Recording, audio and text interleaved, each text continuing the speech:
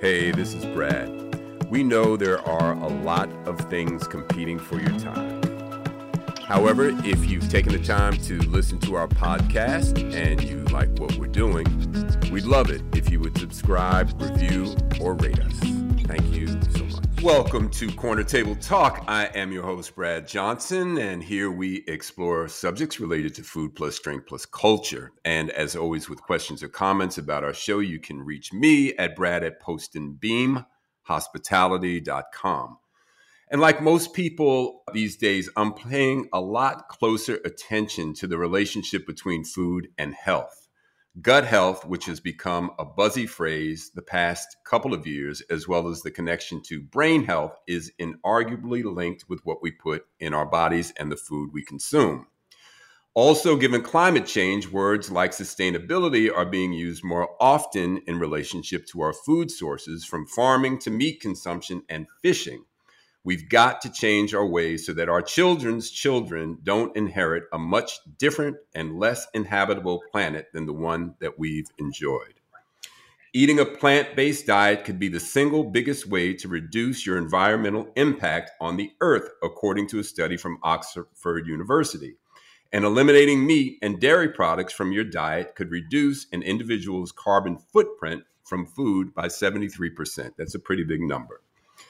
And according to Plant Protein, an online source for eating a plant-based diet, a recent study shows that nearly 40% of millennials identify as vegan. Baby boomers and Generation X tie at 21% each, with only 2% of seniors labeling themselves as vegans. Come on, seniors, you got to pick up these numbers. These numbers are expected to continue to grow in the coming years, domestically and internationally. From milk to burgers, Burger King's Impossible Whopper, even McDonald's is jumping into the game. Plant-based products and the demand for plant-based dining options is growing. And even those who aren't completely plant-based are eating more in that regard. My guest today, Shanari Freeman, is a 2022 James Beard Award semifinalist for Emerging Chef and the executive chef of the very popular restaurant Cadence, located in Manhattan's East Village. Shanari helms the kitchen that serves up a plant-based menu focused on her version of plant-based soul food. With Cadence, Shanari taps into her Virginia upbringing and vegan ethos and spotlight Southern foodways through the lens of health and sustainability. Cadence is part of Overthrow Hospitality, a mission-driven plant-based restaurant and bar group founded by Ravi DeRossi, a 2022 James Beard Award semifinalist for Outstanding Restaurateur. In his review of Cadence, New York Times food critic Pete Wells says, quote, "Part of the fun of eating there is watching Ms. Freeman come up with plant-based versions of canonical Black Southern dishes from her childhood in Virginia. The rich yellow pillow of cornbread she bakes in an iron skillet is dripping with melted vegan butter and sweetened with an apple-based honey substitute. And a potato salad, unmushy, tart from chopped pickles, perfectly seasoned, is exactly the one you hope somebody will bring to the family reunion." He goes on to say Ms. Freeman is doing something like the work of a literary translator, rendering a cuisine in different language with its own rules. That's quite a description. Shanari Freeman, welcome to Corner Table Talk. Nice to have you. Thank you. Thank you for that amazing intro. Thank you. We jump off here with what we call short order questions, and I don't have to describe what that means to you. So tell me, the music at Cadence is described as sultry. So what's on that playlist? I have a little bit of everything on the playlist. I tap into a lot of the music my mom would play when I was growing up in Virginia. So she had an amazing, impressive vinyl collection. So we're playing a little bit of Prince. There's some Luther Vandross, a little bit of Diana Ross. But then I also have a music background where I worked in concert venues for 10 years. So I'm adding artists like Questlove, The Roots, Mos Def, Toro y Moi. So I would say a mix of like 80s jam sessions, like cookout music, a little bit of house music, and then some R&B and soul. Do you program the music yourself? I do. I make a million playlists. What is your platform? What do you use? I use mostly Spotify, so Mhm. the playlists are available for anyone that wants to listen. I also use a little bit of Apple Music, and then I may do some deep searching on SoundCloud where I find these 3 hour mixes. But it's all part of the research that goes into Cadence. Nice. Tell me, what is your morning beverage? What's the first liquid that you consume in Oh, the I morning? love this question. So I tend to break my fast with liquids in general. So when I wake up in the morning, I'm usually doing a tea blend. Right now, we're getting into the spring season, so I'm doing a mix of hibiscus leaves, jasmine, and rose petals. Just a nice floral mix. I usually start my day with that, and then I'll transition into a lemon juice and a fresh juice that I make in the house. So like celery, what I have right now: celery, cucumber, pineapple. So lots of juices and liquids in the morning. Funny, although she's off mic, I can hear Ambassador Shabazz scribbling down notes as you speak because that is her language. So, Shinari, tell me, what's your favorite spice of the moment? Ooh. What are you working with that you like? I'm a very simple woman. I love my Old Bay. I love my Old Bay seasoning. It's my favorite thing. It's my go-to. I sprinkle that into most of the things that I cook. Yeah, it's a great flavor. It is. So I know you work out of the East Village, but I think you live in Bed-Stuy. But what's the place that you like to go most after work? Where do you hang out? Like neighborhoods, No place like a bar, restaurant, coffee shop. Where do you unwind after work? I tend to go to, it's probably not unwinding, but I go to Dumbo House quite a bit. It's probably the opposite of unwinding. But I'm a really huge fan of music and just like movement through the body. So I love to go out and dance any second that I get. As far as a bar, I also try to support Black owned businesses as much as possible. So I go to a bar called Last Lap a lot, which is in Lower East Side. So it's not too far from Cadence, actually. Last lap. Okay, that's a new one on me. Good one. I also read that you enjoy the waters of Tulum, but tell me, where are you looking forward to traveling to?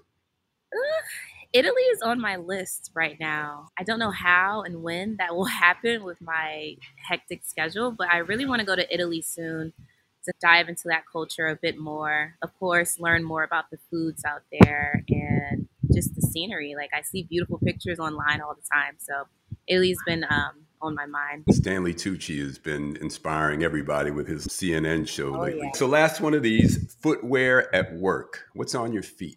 I know you stand a lot. My mom got me these very cute clogs. I don't know what they're called, but they're not like your typical clogs. They have a little strap and there's like a flower at the top, I guess to for venting for the socks. So that's what I'm wearing. Comfortable? They are cozy, very cozy. Yes. All right, so let's jump in. So Shinari, Cadence recently moved into a larger space across the street from the original locations. And first of all, congratulations on the James Beard Foundation nomination. That is just phenomenal for what you're doing at Cadence, and the reviews have just been fantastic. So how are you adjusting to? I know your original space was very small, very slim, only pretty much bar seating, right? With a little bit of outdoor. Is that correct? Yes. Yeah. And the new space is going to be larger. So, how are you adjusting to the larger space? You've got to bring in some additional staff. The menu going to be relatively the same. What's the vibe of the new spot? So for the new space, we've pretty much tripled in capacity. We just wrapped up our first full week in the new space. So we're going into our second week starting today.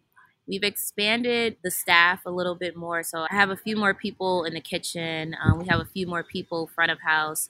We also have a bar now and a cocktail program. So that is probably the newest addition to the menu. But as far as changing out the food items, I still have everything from the original menu right now, but I have two kitchens versus one. So I'll be slowly incorporating and adding new things. I'm at a little bit of a halt because I'm trying to transition over to using all local Black farmers for my vending, trying to get out of these bigger corporations. So once I get that settled, we'll definitely be adding more things to the menu. Interesting. So, local Black farmers is what you're trying to transition to purchasing from. Yes. As far as like my produce, Interesting. like bulk Hmm. produce, simple things like microgreens. I think my menu is it's mostly year round with everything that I have, which is great, but I do want to highlight things that are in season when they're in season. So right now, like asparagus and ramps are in season. So I'd like to play around with those things. But it's difficult with a very small space. With two kitchens now, it's definitely possible. Where are the two kitchens? Are they both under the same roof now, or are you also operating out of the old Cadence space? Nope, they're right beside each other. They're in the restaurant of the new Cadence.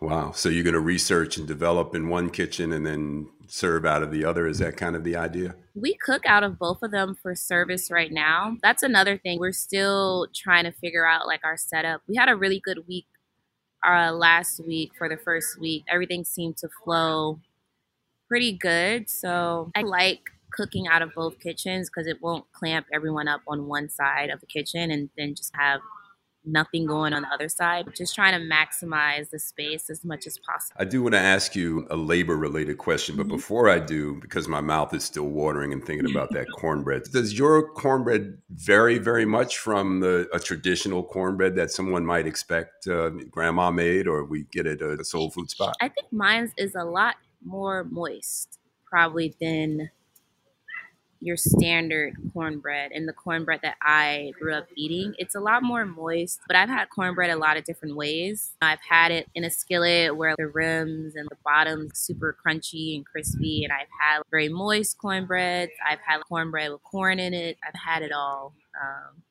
even like different season type of cornbreads. But I think the thing that makes mine stand out so much. Obviously, it's vegan. I feel like for some reason it's hard for people to find vegan cornbread. I don't know why. It's a very simple recipe, but the sugar replacements that I'm using, and throughout the entire restaurant, we only do natural sugars to get people thinking a bit more in that direction. But I do half liquid sugar, agave or maple syrup, and then the other half is maple crystals. So I think cutting the sugar in half with the liquid sugar and a crystal makes it a bit more moist throughout. So it's not like dry. It's not dry cornbread. No, it sounds delicious. And I tell you, I've been using vegan butter for a while Mhm. now. And because have a history of cholesterol, and vegan butter has no cholesterol. And while you miss a little bit of that, the slickness maybe Mhm. from traditional butter, I've completely adjusted to it. And I don't Yeah. miss, traditional butter at all. Yeah. I can't remember the last time Yeah. I've had real butter. I have, lots of friends and talk to a lot of people in hospitality. Of course, that's what our show is. And people across the country have continued to just talk about how there's just a shortage of available labor everywhere from California to Florida to New York. And I'm curious, as you moved into a larger space, I know you have the benefit of some scale in that you're part of a restaurant group. Did that help to make hiring easier, or are you finding some of those same challenges? I think it's just always going to be a challenge trying to find people. I don't think finding people is necessarily the issue. I think it's finding people that are on board with your mission, that are dedicated, that have a certain skill set, have a certain amount of knowledge and like appreciation for what you're doing. I like to vet people before we get them into the kitchen just so that there's like a mutual understanding about what cadence is, what we're doing here, see what they're passionate about, and also see what their goals are with the restaurant and then outside of the restaurant to see if we can get them to that point. I'm not the type of chef that just wants to hire people and keep them there forever, by no means. I want to see everyone grow. So I think finding people is not hard. It's just finding people with a similar mindset or just alignment is a bit harder. I know some are having a hard time just getting bodies in the door, but I think to your point, the phrase you use of trying to find an alignment, because you're going to invest in these people. You're training them. You want them to understand what you're trying to accomplish there. One of the frustrating experiences that I've found is the amount of time that you do spend training, and then you lose people. There's constant turnover. If you don't control that, you find you're spending more time training than you are actually cooking or perfecting or improving. That can be a tough cycle, but you haven't experienced that. No, not really. We're also part of a company. We have a lot of people that may apply to the company in general or other restaurants. And if things may not work out there, people switch restaurants within our company all the time. My chef de cuisine is from one of the other restaurants. One of my line cooks is from one of the other restaurants, the bartender. So people work within a company at different restaurants all the time. So I think that's helping us out as well versus maybe if I was just a single small business restaurant and not working for a company. So I'm just like stuck. But Yeah. luckily we have a support system behind us. Yeah, that footprint definitely helped. Yeah. So, taking a step back here, you grew up in Richmond, Virginia, and traditional soul food was a big part of what your family ate, as is the case with most of us. In a Vogue article, you mentioned fried oysters and chitlins. I used to love chitlins. I used to eat the frozen Parks kind, nasty as they were. That was my go to. And I would imagine other staples as well, traditionally considered quote unquote soul food. You went to Howard, and while attending school, started working initially in a live music focused venue, the one that you mentioned, Mm-hmm. and then at local favorite Restaurant Marvin, which was named after the DC native. We all love Marvin Gaye. And you took to hospitality, but at the same time, you did this appraisal about the lifestyle and its effect on health, the overworking, and you didn't feel like you were necessarily paying attention to what you were eating. And I think this was like 2017 or so. Yes. And you decided to become a vegan. So, can you talk about your early experience of working and going to school in DC and your decision to change up your lifestyle? And I'm curious if vegan was growing and the plant-based diet was growing in popularity at the time at Howard while you were there. So, just give us So a little taste of that background. I moved to DC for my undergraduate program at Howard in 2011. Um, at the time, I had no interest in veganism or the diet, the lifestyle. I honestly didn't even really hear about it. I don't think it was as I know it was popular, but just not in the environments that I was in. But once I started working for 930 Club, the music venue that I worked at, I think that was either 2011 or 2012. That was actually my first introduction into vegan food because half of the menu there was vegan.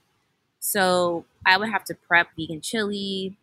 I would make hummus, olive tapenade, a vegan cream cheese, all of these things. And I didn't know what it was, but it was good. As a college student, you're working at a food place, so obviously it's great that you get free food. So I started incorporating that into my diet, but not necessarily ready to take a full leap. Funny enough, when I was growing up, I used to eat a lot of ham, like just straight ham. And I remember when I was 11 for Thanksgiving, I guess I ate too much ham, and every piece of ham that I ever had just came out. I got really sick. I never touched ham again, and the smell of it made me nauseous. And I remember having ham in that establishment when I was cooking on the line there. And it triggered me to think, okay, like I'm not doing ham anymore. What else can I cut out my diet? Not necessarily thinking about a vegan diet, but I decided to cut out red meat my first year of college. And then slowly as the years went by, it was just a conscious decision. Eventually, I got to the point where I was only eating seafood. That was my meat intake. I wasn't doing red meat. I wasn't doing pork. I wasn't doing chicken. I wasn't doing turkey. Still not thinking about becoming vegan. It wasn't until, I saw my health start to decline a bit when I think I was 21 or 22 working at Marvin. That's when I was like, okay, we're done. No more seafood. I'm going to do it. Someone actually had recommended it to me, like, hey, you should try doing a vegan diet. So I did that for 30 days and then 90 days, and then it just became very easy. But it was a struggle in the beginning for sure. Huge. Yeah. I'd also read that you're an avid cyclist and a runner. One thing that I think that I've noticed pretty consistently among people who have a plant-based diet is their skin. Mm. And your skin is beautiful.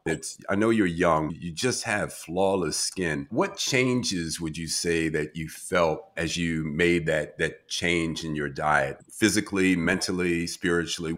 How do you think it affected you? Everything. I think the first thing that I noticed was the amount of times I would go to the bathroom and just flush out. I think maybe the average person has, I don't know, one or two stools a day. Immediately, I started having five. I Wow. was just like, what is going on? I was like, okay, clearly something's trying to get out of my body. So that was the first thing that I noticed. And then the second thing, I feel like I had some type of spiritual awakening. I know a lot of times when people start a vegan diet or lifestyle, they say that their third eye is clearer, like their brain is less clouded or less foggy. So I experienced that as well. I was questioning everything. It got to the point I felt like I needed to unlearn everything that I've ever been taught and pick up some new skill sets, pick up some new knowledge.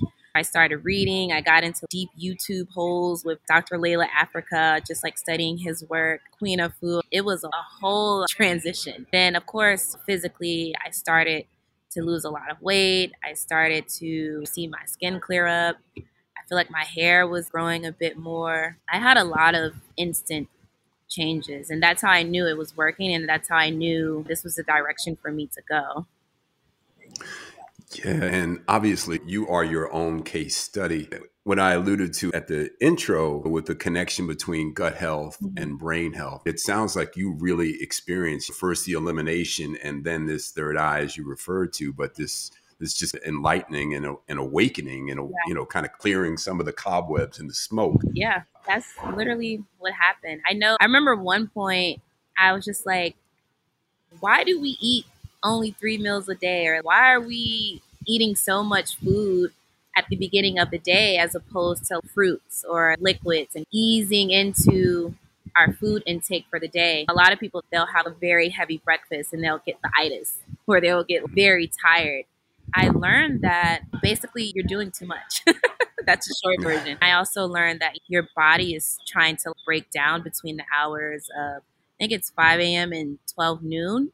So when you add on all that extra food and you're eating a massive amount of food early in the morning, your body can't break down. And this also goes into the reason why people have a problem eliminating properly. So all to say, that's why I do liquids in the morning or fresh fruit to help my body cleanse out as it properly needs to. And I've been doing that for the past 7 years. I tell everyone. I tell my friends, I tell my family, I tell everyone. You're good proof that it works. So you started, if I have this right, you began hosting pop-ups and working as a private chef around DC. So were your menus at that point totally vegan? And what was the reaction to the food that you were doing? Menus were totally vegan. This is probably my first time allowing people on that scale to try my food. So I was a little nervous. I'm a pretty shy person, believe it or not. I was very nervous about it, but I think my first pop-up sold out. And I think I did 5 or 6 courses. Compared to what I cook now, I was just like, wow, I can't believe people pay for that. The menus were completely vegan. Everybody was blown away. There was a lot of support. And that led to 2 or 3 additional other pop-ups. Those all sold out. I think I was in a very transitioning state, trying to figure out what was next. What should I do? People like my food, but I haven't been to culinary school. So all of those things went into the factor that pushed me to go to New York for culinary school and really learn the proper skill set. I was just going to mention that because that, to your credit, you recognize that, wait a minute, I'm on to something here. Let me back this up with a little formal training. And then, as you said, you moved to New York and attended the Institute of Culinary Education and their Health Supportive Culinary Arts program. You ultimately took a front of house management position with Overthrow Hospitality. That's the group that you're with now. Yes. In 2014, the author, food activist, and chef Brian Terry published Afro Vegan, his book that blends and remixes African, Caribbean, and Southern food staples into creative vegan dishes. And I only became aware of him and his work this past year when we had him on the show. But it's such an interesting reverse course, especially for American, quote unquote, soul food, which has meant to many heavy and not necessarily healthy. Interestingly enough, people of color converting to a vegan or plant-based diet is one of the fastest growing segments of the market. So I wonder, at what point did the vision for synthesizing traditional soul and Southern staples start to come together for you? And what was the reaction when you first pitched that as a restaurant concept? I think it was very second nature for me, just considering being from Virginia, these are the foods that I know like the back of my hand, that and adapting a plant based lifestyle, and then also incorporating culinary school. So I think that's why it's so easy for me. Because I'm not, Hmm. of course, I'm applying myself and I'm doing what I can, but this is all very natural to me. It's just taking those foods that I grew up eating, applying what I learned in culinary school, and making it into the food that I eat today. I think it's so interesting. People are very blown away. I'm blown away too, but I cook like this at home. So sometimes I'm just like, what do people eat? Which is interesting. But ironically, when pitching the ideal to Robbie about vegan soul food, it was fate. We were both on the same page. We were both thinking about it. He put me on the spot when he asked me. I think it was like my second day working at Avant Garden. And he was like, "Oh, I have this restaurant space. I know you're a chef. What would you do?" And I'm like, "Oh, okay. I guess vegan soul food." And he was like, "Great. I was thinking the same thing." So it was instant. And I think I was just in the right place at the right time. I would say, and I want to emphasize the point that I've heard you make, that it's not, you don't have to be vegan No. to eat there. Right? You can find stuff you're going to love, even if vegan is not, or plant based is not necessarily the only way that you eat. Yeah. Funny enough, 90% of our clientele is not vegan. We're pleasing the masses. We're pleasing the meat eaters, the chitlin lovers. We are pleasing all crowds and all palates, which is also great. Yeah, And that's how I know it's yeah. simply flavor and texture. That's all it is. It's so wild that the kind of kismet light bulb moment of both you and Robbie having the same Yeah. thought and the space being available and you plugging right in. I talk about meant to Yeah. be. It was more alignment. I love that. Was there anything during the menu testing period that didn't work that you were like, nah, that's not going to fly? Many things. I definitely got my feelings hurt. I got a lot during the tastings for Cadence. I did my culinary school's commencement speech yesterday, and I mentioned this. I had 8 months of recipe development. I've never heard so many no's. You can do better. I know you're better than this. Flavor's not right. Texture's not right. I felt very defeated during that process. It was very emotional to me because I think I'm used to being told yes. It was a whole new and different experience for me as a chef. And it only made me go 10 times harder. It only made me really do more research, get more creative. I would step away from certain recipes, come back maybe 2 months later, try it again, try to really perfect these recipes. I think that's the reason why everything on our menu sells. There's no lagging dishes. There's no like the salad's okay or the dessert is okay.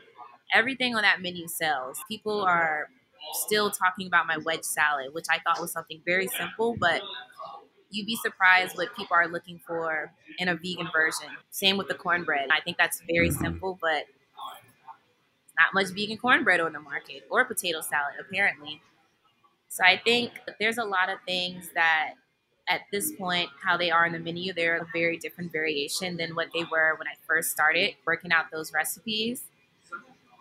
What didn't get on the menu? I think as far as things that didn't make it, I have a jackfruit curry with a cauliflower risotto.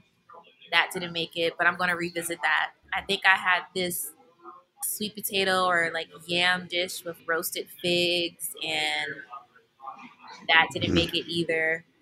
Um, What? I know, I know. That sounds good. It was pretty. I thought it was good too, but not good enough. They're good, but they're not. My plating wasn't right, or the portion wasn't a Hmm. good size, or it didn't compete with the fried lasagna or something like that. Yeah, and a testament to the good fortune of being with a restaurant group that you had the chance to recipe Mhm. test behind closed doors, so to speak, as opposed to opening with dishes that you may have had a chance to Mhm. perfect and trying them out on guests and the feedback from customers real Yeah. time. But yeah, that's cool. As I mentioned, Pete Wells from New York Times gave you a glowing review in August of 2021. That was a few months after you opened. Restaurants were still dealing with the effects of COVID, and you had a very small space, a cozy room, but I think most of the dining was inside. I'm curious, how that review impacted the demand for the restaurant, and how were you affected by COVID? I know you had some outdoor seating, but primarily indoor. In the beginning,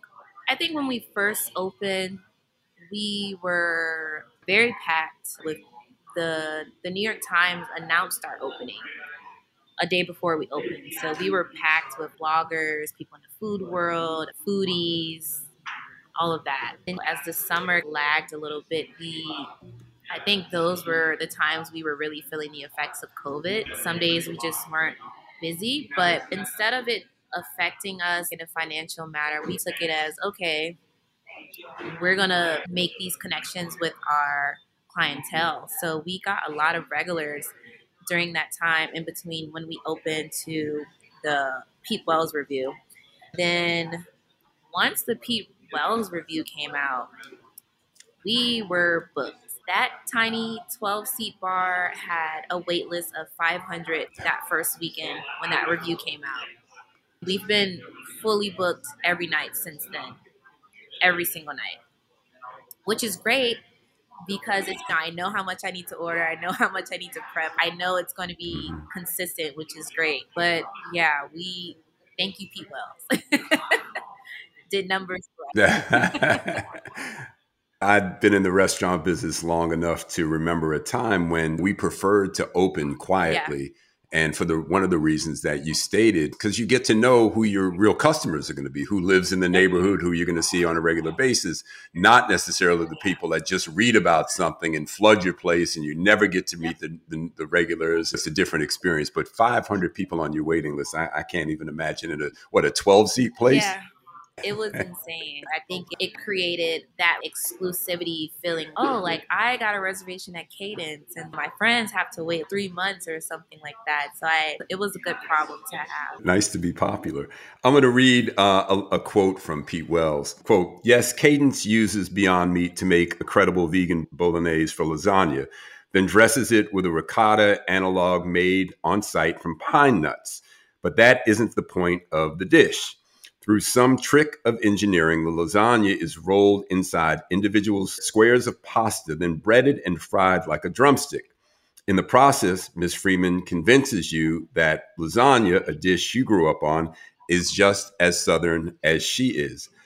And Shinari, I go back to that quote that I read of his early on where he describes you as Ms. Freeman is doing something like the work of a literary translator, rendering a cuisine in a different language with its own rules. And I'm curious, was it your intention to have the lasagna perceived as something Southern, or were you just making a dish that you wanted to make the way you wanted to make it? So I've always made vegan lasagna since I, transitioned to a plant-based diet about 7-8 years ago. So I was known for lasagna. And on top of that, my mom would always make that for my brother and I growing up. So to me, it was because it was just always there. And when I introduced that idea to Robbie for the restaurant, he's just like, "That's Italian. No." But you don't understand. Most Black families eat lasagna. It is soul food. Just try to really push him on my case. He was like, "Okay, if you convince me, if you make it Southern, we can go forth with it." So I just started playing around, experimenting with it. I did cast iron lasagna. I did roll the lasagna originally, but I didn't fry it. So I tried so many different variations of it. Then one day he texted me, "Why don't you fry it?" And I was like, "How?" He was like, "That's your job to figure it out." Great. More challenges. At that point, it was just more recipe development on top of what I had already done. Right. This version that the restaurant has now was like the version of it. And I was like, okay, let's do it like this. Everything's staying intact. It's delicious. It's beautiful. Let's run with it. It hit the culinary scene like crazy.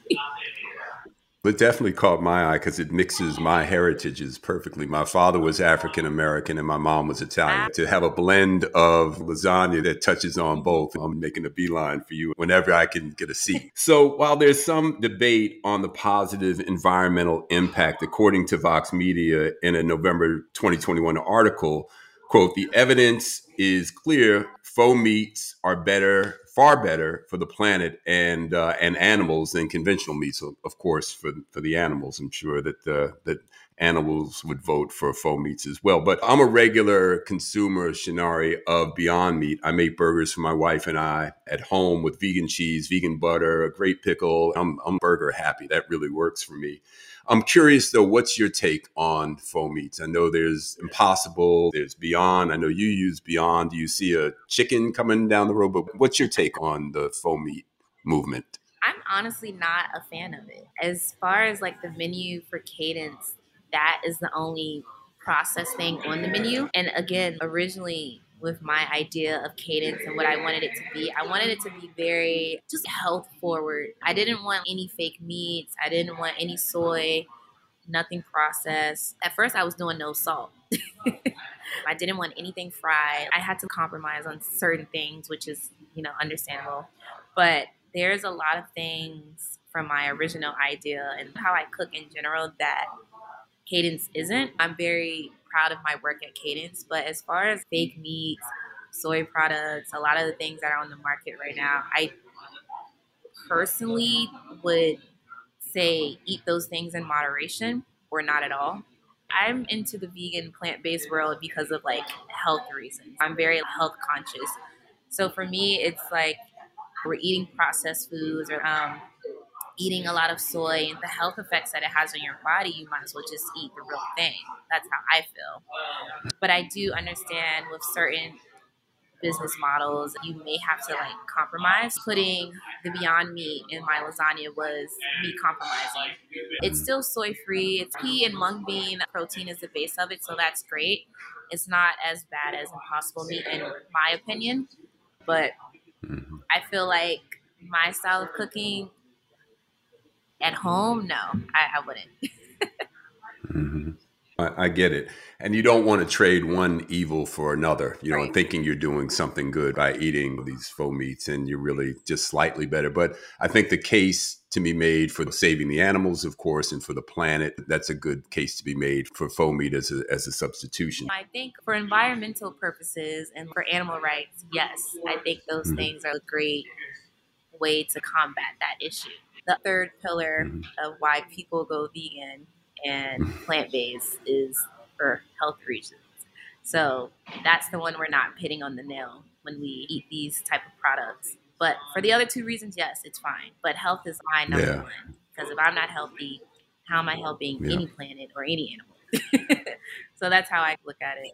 True. And everywhere you turn for health related news emphasizes the importance of a diet leaning more towards plant based. As I mentioned, the subjects of gut health and brain health seem to lead back to less animal protein and more plant based. And Shanari, that made me think of school lunch programs. And since kids want food that tastes good, and clearly yours does, I wonder, has anyone approached you about creating a school lunch? Not a school lunch program. I do work with a few schools in New York where I'll come in and I'll do food demos or I'll cook with the students, their home economics classes, things of that nature. Actually, someone asked me last year about doing a lunch program, but they never followed through. I'm not short of any opportunities. If something doesn't go through, it's okay. It's not the end of the world for me. Yeah, right. I do quite a bit of work with the New York schools now. I just don't do a lunch program. Yeah, I can see them knocking on your door soon on a more major scale. Just a couple more things before I let you go. I know your day is long and you just opened this new space, but just give us a quick walk through your day from start to finish. What's your day entail? So, on a typical work day, I will wake up. I usually spend about 3 to 5 minutes meditating before I get out my bed, just get my mind. After that, I try to do some type of movement, whether it be yoga, cardio, Pilates, or go for a run. Then I'll start getting into my morning routine, starting with the liquid, teas, smoothies, juice, water, all that good stuff, followed by some fruit. I try to not get on my computer before 12, so I'll start meetings, interviews, anything on the computer I do from 12 to 2. And then I will walk to the train at 2 o'clock and get to work by 3. When I get to work, depending on what's going on, I might have deliveries or I might have to do inventory or late shopping or run around or something. I'll do that between 3 and 4. We'll do a lineup at 4:15, 4:30, family meal, go over notes for the day, like a pre-shift, and then we start Mm-hmm. service at 5. And we're just rocking and rolling Mm-hmm. till about 11. And yeah, then I'll come home from work, feed my cat, maybe watch some TV, have a glass of wine, and go to bed. That's a full day. With the expanded staff, are your pre-shift meetings a little bit different than the ones that you used to have with a smaller staff? You're talking to, a larger crew. Yes, they are a bit more detailed because in the original space, the front of house and the back of house, there was no front of house, back of house. It was just, we're all the same. But now there is a kitchen staff, back of house, there's front of house, there's a maitre d', there's a bartender, there's a few other positions that have been added. So we do need to go over certain notes a bit more in detail. Also with the new staff that's not familiar with the menu, I try to go over allergies every day, or I'll try to keep explaining certain dishes until people have those things in their mind. How have the alcohol sales been this first week? I know you have a full bar now. Are people ordering their favorite cocktail with their smoked grits? Yes. When I say full bar, we don't sell hard liquor because the New York law is that if you are within 200 feet of a church or a school, you can't sell hard liquor. We have a very special cocktail program because they're all wine based. So I think that's something else that makes us like very unique and special because people get to come and try these very good cocktails, but they're all Mm-hmm. wine based. I think that's something that's very different amongst all the other things that make us stand out. But I think alcohol sales have been very well, very well.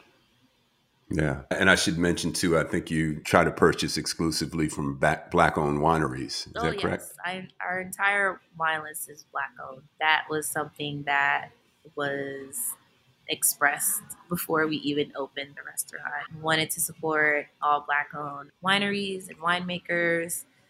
So we have quite a few from South Africa. We have a few athlete wines, including Dwayne Wade, Isaiah Thomas, Charles Woodson. Then we have a few Californian wines as well. We have Brown Estates, which is the first black-owned winery in Napa. Of course. Yeah. The wine is delicious. I'm just trying to highlight these things as someone that's in my position, not only for myself, but also other restaurateurs or other chefs and business owners that may be in a similar position. You have a black chef, like why not have a black owned wine list? Why not get all your produce from black purveyors or local black farmers? I think I'm obviously not the first person to do this. I want to make that very clear with this space that I'm holding and this platform that I have to hopefully encourage other people to do the same. No, it's cool. It's a conscious choice on your part. And I think it's a great way to expand the base and the knowledge and awareness of those products and those wineries. And I know there's some breweries that are springing up too on the West Coast. Keep an eye out for those. And I know you do a cobbler. At least I read that you do a cobbler and that you're also a fan of vegan ice cream. So I'm curious what the current cobbler is and what flavor ice cream are you doing? I have a pear cobbler. Right now I get ice cream from Van Leeuwen. On top of supporting black owned purveyors, I also like to support local if possible. So Van Leeuwen is literally a block over from us. So it's like a neighborhood spot. They are a chain though. I think they're everywhere, but they're local to us. So we use their cashew vanilla bean ice cream, which is pretty good. But again, with this new space, a lot of changes are happening. So I'm in the process of making our own ice cream. I just got this very unique device called a Paco Jet. It's very expensive, but it makes ice cream. So we'll be making our own ice creams. I have a few recipes I'm playing around with.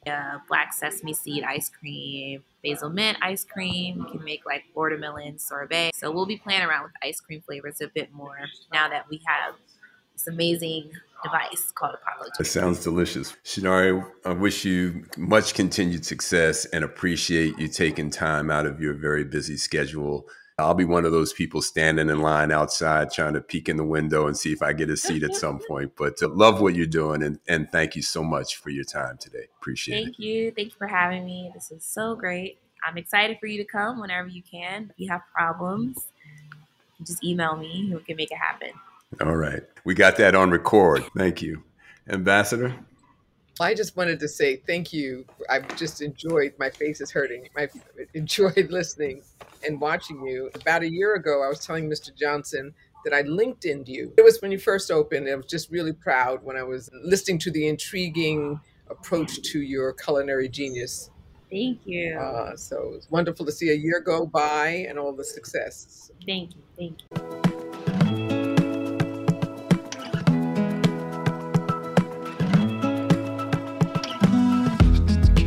So this portion of the program, How We Move with Ambassador Shabazz. What's going on? Shanari Freeman doing her thing at Cadence, East Village, New York City. Love it. You have to say that out loud again and let it resonate, because it's certainly a stop. I'm heading to New York, 2 trips, one in the next couple of weeks and then again in June. And I'm going to meander down there. The food just sounds delicious, also atmospherically. And for me, she is as lovely as she is innovative, informed, passionate, and unapologetically insistent regarding health. I appreciate it. Mm-hmm. Listening to her reminded me of my mother, because my first, 15 years before getting sidetracked by the school lunches in high school, when you get to experiment for the first time, was really everything she's talking about. That's my introduction to menu, cuisine, culinary, digestion, and taste. And now, of course, once you get away, college didn't provide all of that nutrient-ready food. And so you start to explore with the other kinds of things, but just really brilliant. And the insistence is what is key. Just her regiment from the moment she wakes up. And when she says she doesn't get online until noon, bless she, as we would say in the Caribbean. I didn't say it with the accent, but with the inference, bless she. I think it's something it's the only way to do what she aims to do, and she's living it. So assuring that balance in her own life so that she can function and then share that with others through her works, her genius. That's exactly what occurred to me, that she is living it. What a spokesperson for the lifestyle. It just, for her to have caught herself at a young age, changed direction, diet, spiritual, mentally, and the path that then set her on to take her to this moment. Destiny is something, huh? Destiny is something, but it's work. So you have to live up to it, right? We all have a destiny. We all have a purpose.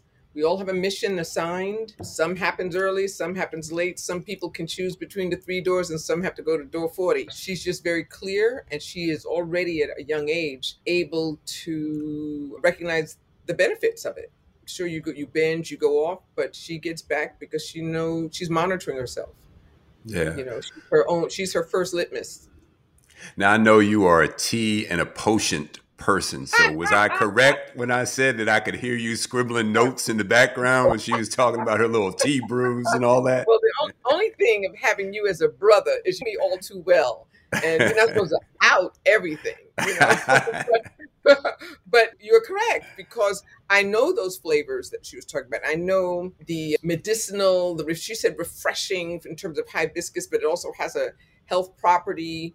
And once you know your body, once you know yourself, once you really can enjoy the burst of flavors and or the blend of flavors, you don't want typical food. You cannot digest typical food or shelved food, right? If it's not dried with an expiration date that says in a minute, consume soon, consume fast. But I just really appreciate it. Even when it comes to the substitute meats, there were 2 points made.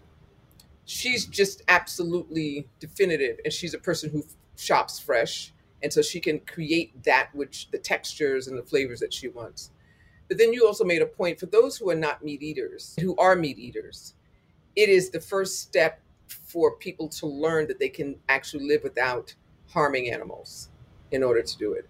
I think that's where our balances are and understanding where the twain meet. As you and I have spoken about, I'm not a vegetarian, but I eat one. I've grown up like one. It's just every now and then I like a nice taste of some kind of flavor, but it's usually a light meat or slices of or something like that. But for people who you want to encourage to have a little less fatty protein, I think the two substitute burgers serve a purpose for those who are looking for that taste, for that palate. Because when you described that burger that you made at home, I was also smiling on that too.